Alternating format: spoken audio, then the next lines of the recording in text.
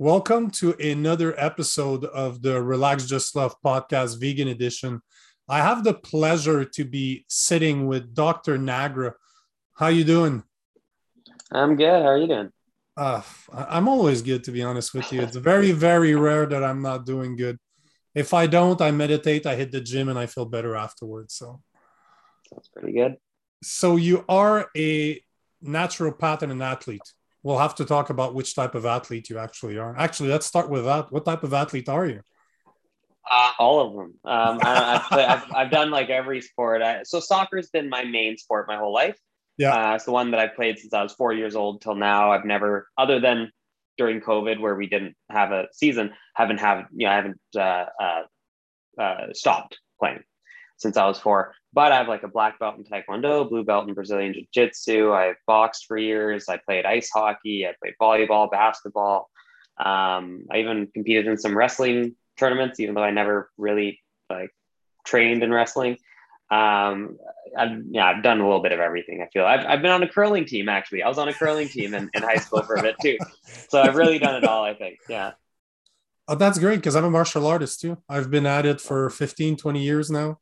I specialize in stand-up though. I'm a Muay Thai guy. Okay. Yeah, But I did some Muay Thai when I was in Thailand. I just felt like I had to. yeah, Something you I have needed to to. try out You while I was have there. to. Yeah. I was doing jiu-jitsu with one of my buddies yesterday. He's end of his purple. He should be brown, but because of COVID, the training was on hold for a while. So he should be a Yeah, yeah. brown belt now. But so you've been doing it for at least 2 years if you're a blue belt. So I did it consistently, probably from so I got my black belt in Taekwondo when I was 16. And I think I might have started just before that. So I might have started when I was like 15-ish. Did it for 2 or 3 years, and then I kind of fell off. And now, like, I occasionally jump into it. If I was consistent, I'd easily be a purple by now, Okay. if not beyond that. But it's just, eventually you got to pick a sport because you don't have all Yeah. the time in the world. So I pick soccer. I have a joke for you then. So you like to fake then. Brazilian Jiu-Jitsu, you Yeah. can't be faking it. I don't do that. I don't do that. Actually, I don't dive at all. So my team gets mad at me because I'm like the small, quick guy. So I get all hacked by everybody all the time, like Mhm. all the bigger guys that try to like take me down, but I don't fall. Like I won't just fall down and take the foul. So they actually get upset with me. That's the martial art portion. Yeah. There's no faking in jiu-jitsu. There's no faking Yeah. it. So explain to me. We were talking beforehand, and I think I want to start with this if you don't mind. The I googled naturopathy before, and the first thing that comes up is Wikipedia, and within the first sentence, it used pseudoscience. How does that make you feel when the most popular article is obviously extremely biased? Yeah. Yeah. So I think that you have to understand that as with basically any profession, there's a wide range of practices that Yeah. could fall under that umbrella term. And there's, a bunch of practitioners that practice in very different ways. Now, I choose to focus my practice on, evidence-based modalities and evidence-based treatments. But there are certainly NDs out there that practice in non-evidence-based manners, as there are professionals in basically all healthcare spaces. There just are. Um, might be more prevalent in certain professions than others, but that's just kind of the reality of it. I definitely think that to brand an entire profession as or to blanket term the entire profession of something like pseudoscience is a bit unfair when there are many different ways in which you can fit under that umbrella. And certainly as the years and the decades have gone on, things are changing. I know, especially as far as the up and comers in our profession, me being one of them, we tend to focus a lot more on the evidence-based practices and less so on those sort of outdated traditional sort of practices. So what made you choose it? Because you Yeah. were saying that the first 2 years is the exact same as any medical doctor, and then you. No. So I just want to clarify. I wouldn't say it's exactly the same. I would say similarly to Okay, a okay. medical degree. Yeah, similar to a medical degree, we go through all the basic sciences and like diagnostics, clinical skills, largely focused on in those first couple of years. There's actually, I'd say, a fair amount of overlap based on the academic calendars that I've seen and the types of courses and everything. But then it's in the latter 2 years where things, divulge a little bit as far as the types of treatment modalities. We focus obviously on nutrition, physical medicine, and other modalities a bit more than things like pharmaceuticals and that. Although we do learn about that, I can prescribe medications. It's an additional certification I've gotten. But yeah, the latter 2 years is where things kind of divulge a bit. Now, as for why I chose that or this profession was, I knew that I wanted to do something in the space of healthcare, but I also, as a teenager, especially from when I was about 15 onwards, I was really interested in nutrition. I did like, of course, I could have gone into dietetics or something. But I was really interested in nutrition, and I'd improved my health through better nutrition. My dad did the same.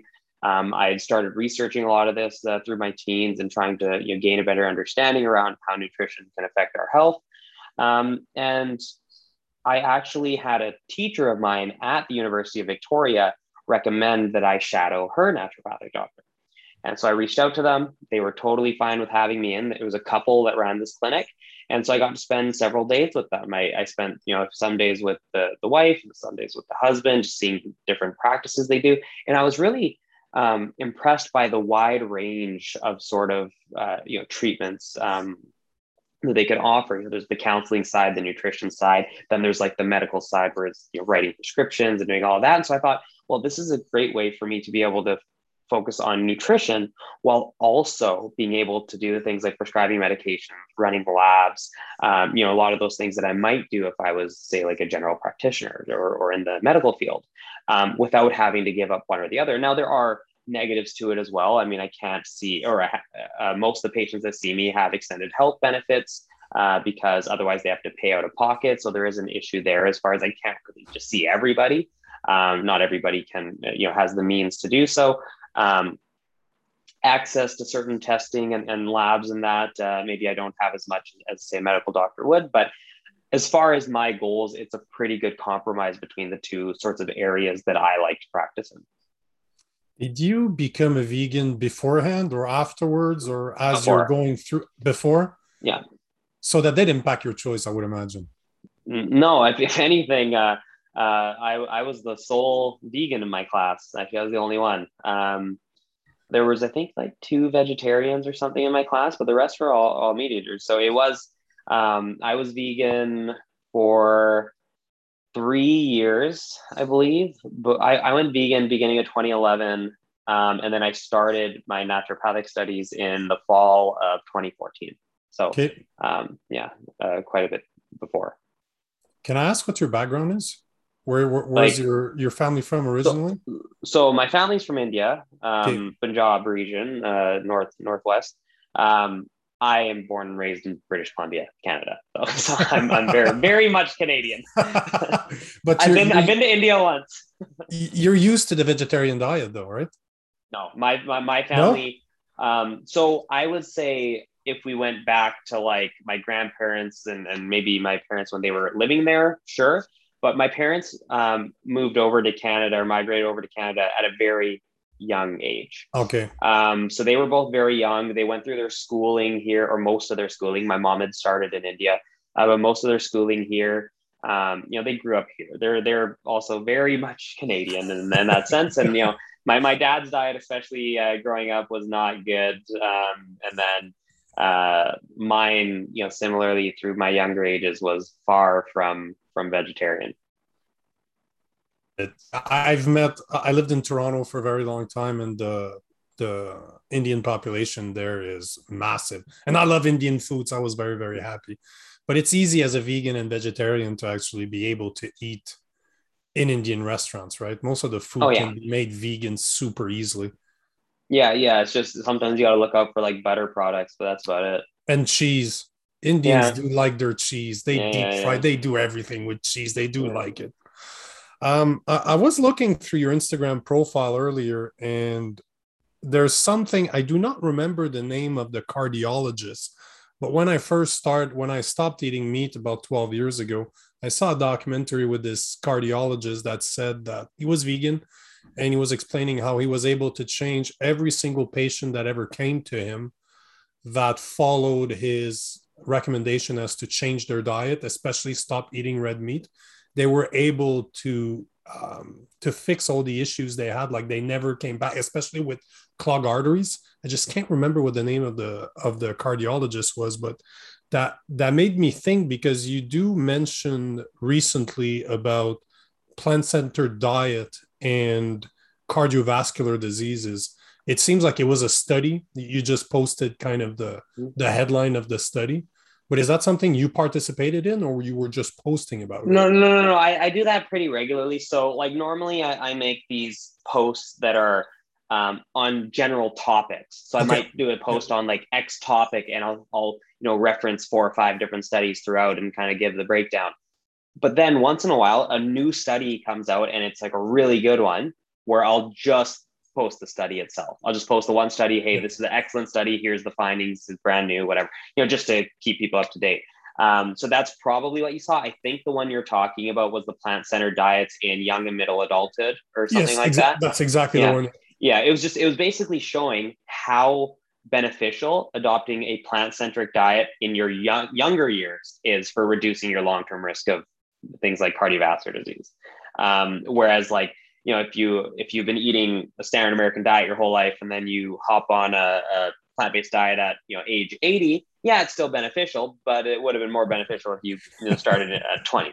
That's kind of, it was just showing how large that magnitude of benefit is if you're transitioning during a younger age. Do you feel comfortable? Because that's a question I've often wondered. I don't have kids yet, but one day. Mm-hmm. And how do you feel about children being raised on a vegan diet, on a plant-based diet from the day that they're born? Yeah. How do you feel about that? Yeah, I mean, we have research on that, and thus far, if you're like, we need to make sure that the parents and then the kids, once they're born or starting to eat whole foods rather than breast milk, especially, make sure they're properly supplemented with B12. Make sure that depending on where you live, they're supplementing with vitamin D. That's a pretty standard practice here. There are certain nutrients that we want to make sure that they are getting in their diet, whether that's through fortified foods or supplementation. But we do have a fair amount of research now showing that, yes, they can grow properly. Yes, they can develop properly. Yes, if anything, there's benefits to higher plant consumption. We have research on like processed meat consumption and some pretty nasty risks there, as in young children as well. So we definitely do have data suggesting that more plants could be beneficial and less of, especially the processed meats. But I am not concerned with children following a vegan diet as long as, they're making sure that they're eating enough calories and that they're getting, all the proper nutrition. I always love that argument saying that you lack vitamin D or lack B12 when most people that eat meat also lack B12, D, C. They lack, so it's like they don't have to supplement because they eat meat, although they're lacking a lot of vitamins that they're not getting from their diet. I mean, vitamin D, vitamin D, especially wintertime in certain areas, could be problematic regardless of diet. Yeah. B12, less risk of deficiency in meat eaters for sure, but still possible to be deficient, especially as we age. Actually, once you get over 50, over especially 65, risk goes up a lot because you don't absorb it as much or as easily. But then when we look at actual dietary nutrient intake and nutrient status studies, so looking at actual blood levels of different nutrients or tissue levels, we see that the vegans or vegetarians, if studies are looking at that, tend to do as good or better than the meat eaters very consistently. It's actually quite rare that you'll see the opposite.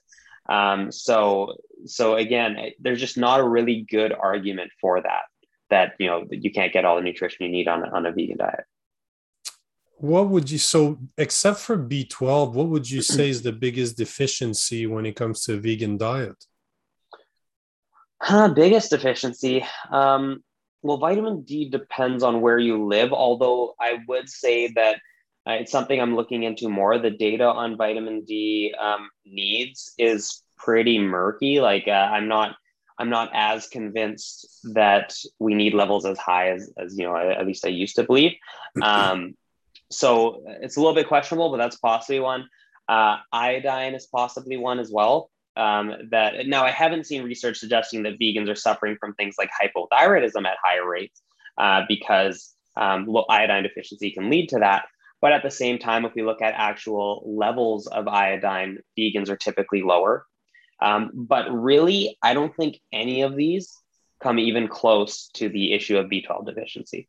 I think that is far and away the biggest concern as far as supplementation goes. So would you say that because I take it's not I take a multivitamin, but I take an Mhm. extra B12 like concentrated every day. But do you think that's enough? Because I always assume that it's enough. Look, it depends. It depends on the dose you're taking, right? It totally. Now, there's a variety of different dosing strategies. You can actually do a really small dose if it's every day. There's some research suggesting even as little as 50 micrograms a day is good enough. You can't get supplements that low in dosage though. So usually Yeah. you're doing like, usually you're doing like 250 or something a day, which is more than fine. Like I'd rather people take extra than not enough. And then, or you can do even a once a week dose, which is what I do. I just do a high dose once a week of like, 2,500 micrograms of cyanocobalamin. I'm good to go. There are a variety of different dosing strategies. You don't really need to take these. Like I know a lot of people that do like 1,000 every day. Like that's overkill in my opinion. You probably don't need to, but I also don't think it's like a super risky thing to do. Super cheap too. Like I Yeah. think mine are 1,000 milligram, and the pill is super super tiny. I just take it with the rest that I take, and it's Yeah. done every day. I don't even worry about it. Yeah. There's another thing that you mentioned that I find interesting is regarding diabetes.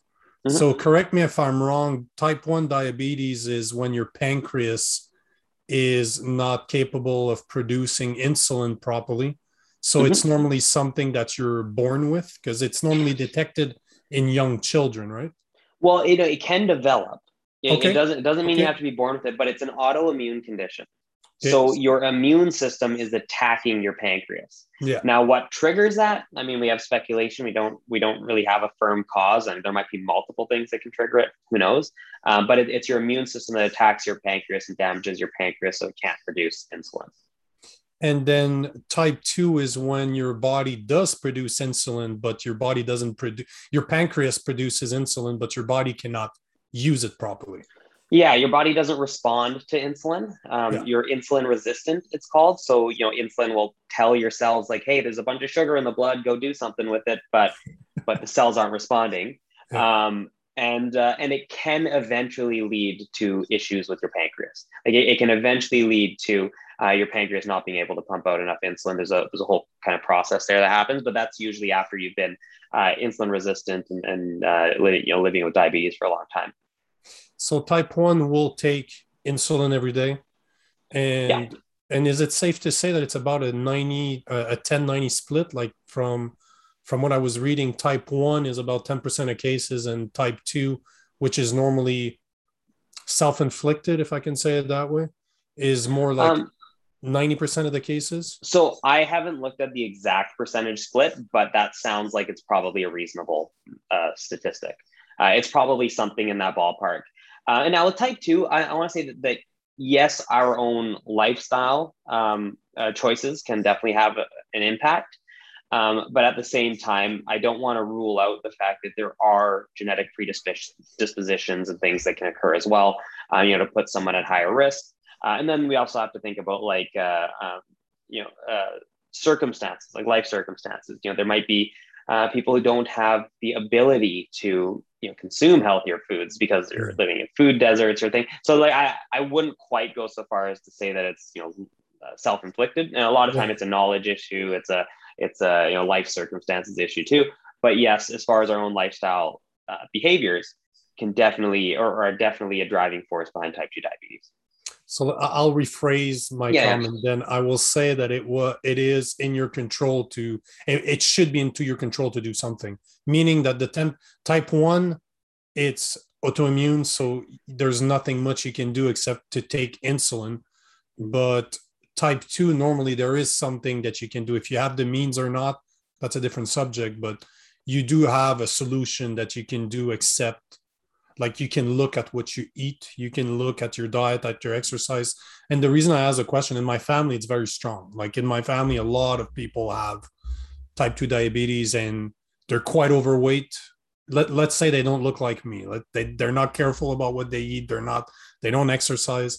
But the question I have for you is, because there's another study that you seem to be, that you posted on your page, talking about how plant-based diet will affect type 2 diabetes. Is that something you talk with your clients, your patients, I guess would be the proper term? Yeah, I get a lot of patients with type 2 diabetes, and we just talk, like I basically run them through how it develops, why it develops, what risk factors they may have for for that, and what may have driven that diagnosis, and then we talk about how we can combat that with largely nutrition and other lifestyle habits. It's not just diet, but exercise and weight loss, if achievable, is a huge one. That's actually one of the biggest factors for type 2 diabetes. So yeah, absolutely, it is something that I talk with a lot of my patients about. So how do you normally approach it when, let's say, I come into your office and I tell you I've been diagnosed with type 2 diabetes, I take X medication to try to make me feel better. How do you approach the subject?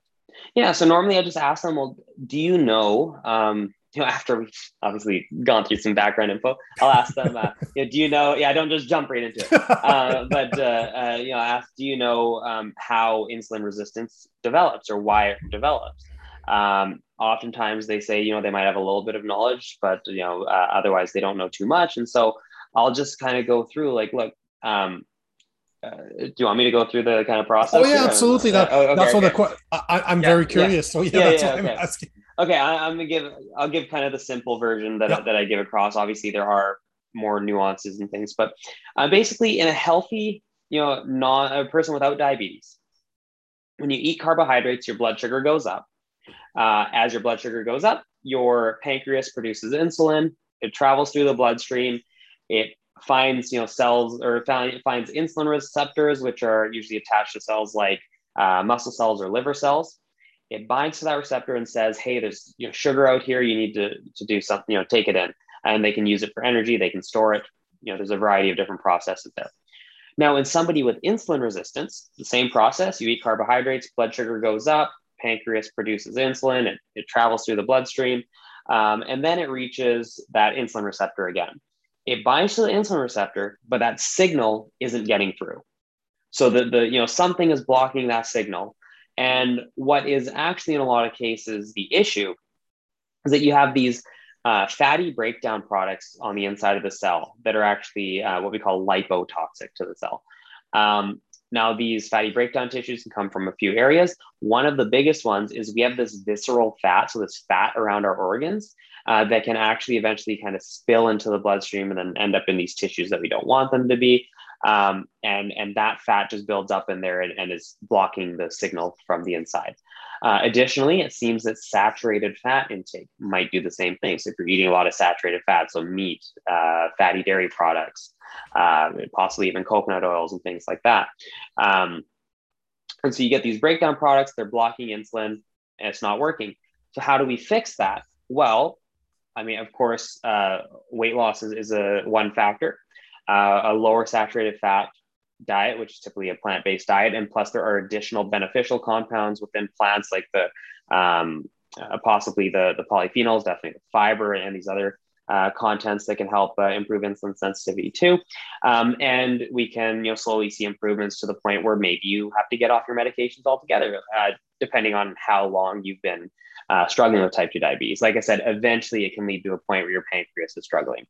But if it's caught early enough, usually you can have a pretty good success rate with some significant dietary changes. And so that's kind of the brief version. Obviously, I would have an hour-long appointment, and we'd go into more about it. But that's kind of the explanation that I give, and then we can kind of go from there, talk about the specifics of the sorts of dietary changes, what their diet looks like right now, and how we can modify that. Because I really like working with people's current diets. I don't like to just throw a bunch of stuff like this is what you got to do. No, let's look at what you actually eat and let's see how we can modify things to, best suit your goals. And yeah, I mean, hopefully that kind of answers your question there. Oh, absolutely. Do you get people surprised when you talk about plant-based diet? Does that surprise people? I would say not much, simply because a lot of people come to me knowing that that's an area I'm focused in. Okay. I would say there are times where people come to me just because a friend suggested or family suggested, and I might have to. They might have heard a bunch of myths about different things regarding to say plant-based diets or otherwise, and we'll have to talk about those. But in a lot of cases, they're on board with a lot of the message, and we'll be able to move straight ahead. Okay, now you mentioned it, you have to talk about it. What myth? Because you smiled, so there must be something funny about it. What myth have you heard people think was real? All of them. Protein, soy, carbs. People think all sorts of things about carbs in general. And then there's these papers that come out talking about fracture risk in vegetarians, about stroke risk in vegetarians. A lot of issues with that research, which I've talked about much of it on my page before. But I get all of them. Like, it's literally nonstop. I get people who think cholesterol is not a problem, and I got to go through that whole thing. So I do a lot of education in my practice. It's largely education, and then I give practical advice in there, hopefully that they can adopt as well. How do you feel about not paleo diet? What's the one I'm running a blank right now? What's the one that runs a lot of fat? Keto. Keto. So if we forget the vegan diet, I'm just curious because I used to do it years and years and years ago. How do you feel about the keto diet? I just recorded a whole podcast on it, literally right before this. But basically, I mean, for people with intractable epilepsy, so say epilepsy that is refractive to treatment, or it's not responsive to medication, it does seem to be beneficial for that specific condition. Now, there are risks associated, and when we talk about the kind of ketogenic diet that most of the average or general public is consuming, typically very high in saturated fat. Oh yeah. High in animal products. These are foods and nutrients associated with poorer health outcomes. It's going to be potentially a big issue down the road for them as far as increasing their disease risk. So, if someone is going to do a ketogenic diet, and not that I think there's much reason to do it, but if you're going to, I would always advocate for a plant-centric ketogenic diet, one that's focused on polyunsaturated and monounsaturated fats in the form of things like avocado, nuts, seeds, vegetable oils, and obviously a wide range of vegetables, maybe small amounts of berries and things in there. That would be the sort of ketogenic diet I would advocate for, and the type that hopefully wouldn't lead to a worsening cardiovascular risk profile. Isn't it a bit hard though on a vegan diet to do keto? Because normally, if you look at protein, plant-based protein is normally 3-to-1 carbs. If you're looking at beans, lentils, and all that stuff, so you'll get 1 gram of protein for 3 gram of carbs. And if you need to stay under 50 gram of carbs, you're not eating a lot of protein, right? Yeah, it can be harder. For sure. But you can still, there are things like seitan, there's texture vegetable protein, there's actually no, that would be the opposite. You don't want TVP because that's fat removed. But you have like seitan, and you have these more like tofu is a good one. You have these lower carbohydrate, higher protein, higher fat foods that can work. But then remember, it's fat predominant. It's not necessarily protein predominant for keto. You don't want to go too high on protein either. So it is still possible. It's just more difficult. I actually, in my program, when I was going through my studies, just for my own sake, I actually did, for one of my assignments, we had to design a sort of a diet and actually picked, because I was already, plant-based was too easy for me. I picked the keto diet, but I made it plant-based just to see if it could be done. So I have a write-up somewhere on what it would look like. And I was able to do it. It's just, it's more restrictive and I feel like it wouldn't be the most fun thing in the world to consume, but definitely possible. Seitan wasn't a thing when I was doing it. Now I eat seitan every day. but Yeah. seitan was not a thing when I was trying it, so it was quite hard to get the protein in. Yeah, that's fair enough. How about one thing I've been doing for probably 4 or 5 years now is intermittent fasting. So I only eat about 8 hours a day, give or take, like normally ranges from 6 to 10, somewhere in there. What are your thoughts on intermittent fasting? I think the claimed benefits are way overblown. Now, there might be some benefits for things like weight loss simply because you're shortening the eating window and therefore you're going to end up eating less. Um, Outside of that, I'm not super convinced of benefit. I think the research on it is not too impressive thus far. But that doesn't mean that we aren't going to get more research showing more pronounced benefit. But I think a lot of it is based sort of on speculation at this point. So, because one of the things that they mentioned through research is that your insulin levels will go down because you're not eating for long periods of time, and they will regulate itself. Is that true, or is that isn't true? I mean, not that I've seen that it, to a degree that would matter. Like Okay. I don't know. I don't know that that managing our insulin levels like that is going to lead to any sort of actual health benefit long term. That's the issue. Like I'm always more concerned with the health outcomes. Like, does it actually lead to lower risk of disease, or is it just is it a specific marker that we're looking at? And it's there's so many markers you can look at and be concerned about it. But at the end of the day, if it doesn't lead to a reduction in risk of these various diseases or improvements in longevity or what have you, I just don't think it's all that big of a deal. So, what do you think about fasting as a whole? I have one of my friends that loves to do, he will go 48, 72 hours fast, like just drink water for that. And he's a muscular guy. He does it once every couple of months or so. How do you feel about Yeah, same sort of thing. Like I'm just not too impressed with the research that we do have on stuff like that. Now we don't have a ton, yeah. but yeah, I don't think that there's much benefit to be had there over, and this is the key, over consuming a healthy overall diet, right? Compared to just eating a generally very healthy diet, or eating a healthy diet without fasting versus a healthy diet with fasting. I don't know that there's going to be an added benefit there. Do you see a not a counter benefit, but do you see an issue with people doing fasting, or you don't see a problem with that? Because I understand Yeah. there's no benefit. It's just, to me, I feel great. Like I'm so used to Yeah. it. I love not to feel clunky. And I love to eat one massive meal every day. I eat 2 meals normally, but the one I'm about to eat right now, I'll eat 2,000 calories in one sitting. I'll eat for an So hour and a half yeah. though, but yeah, I love to do that. So the for the time restricted feeding or like the kind of intermittent fasting you were Yeah. mentioning before, Yeah. I don't see really a risk there. Okay. I don't see anything I'd be concerned about. For extended fast, Yeah. especially if you're going up to like 3 or more days, then I'd be concerned because there's things like electrolyte balances and stuff that you got to look out for. For any sort of extended fast like that, I always suggest, under supervision, there are fasting clinics and things like that to go to where you can be monitored. But if someone was fasting for like a day or something, I wouldn't be, too concerned about it. Generally speaking, obviously there might be certain circumstances. So, But as a general rule of thumb, it's not, you don't see yeah, that as a problem. I don't see a big deal with that. Yeah.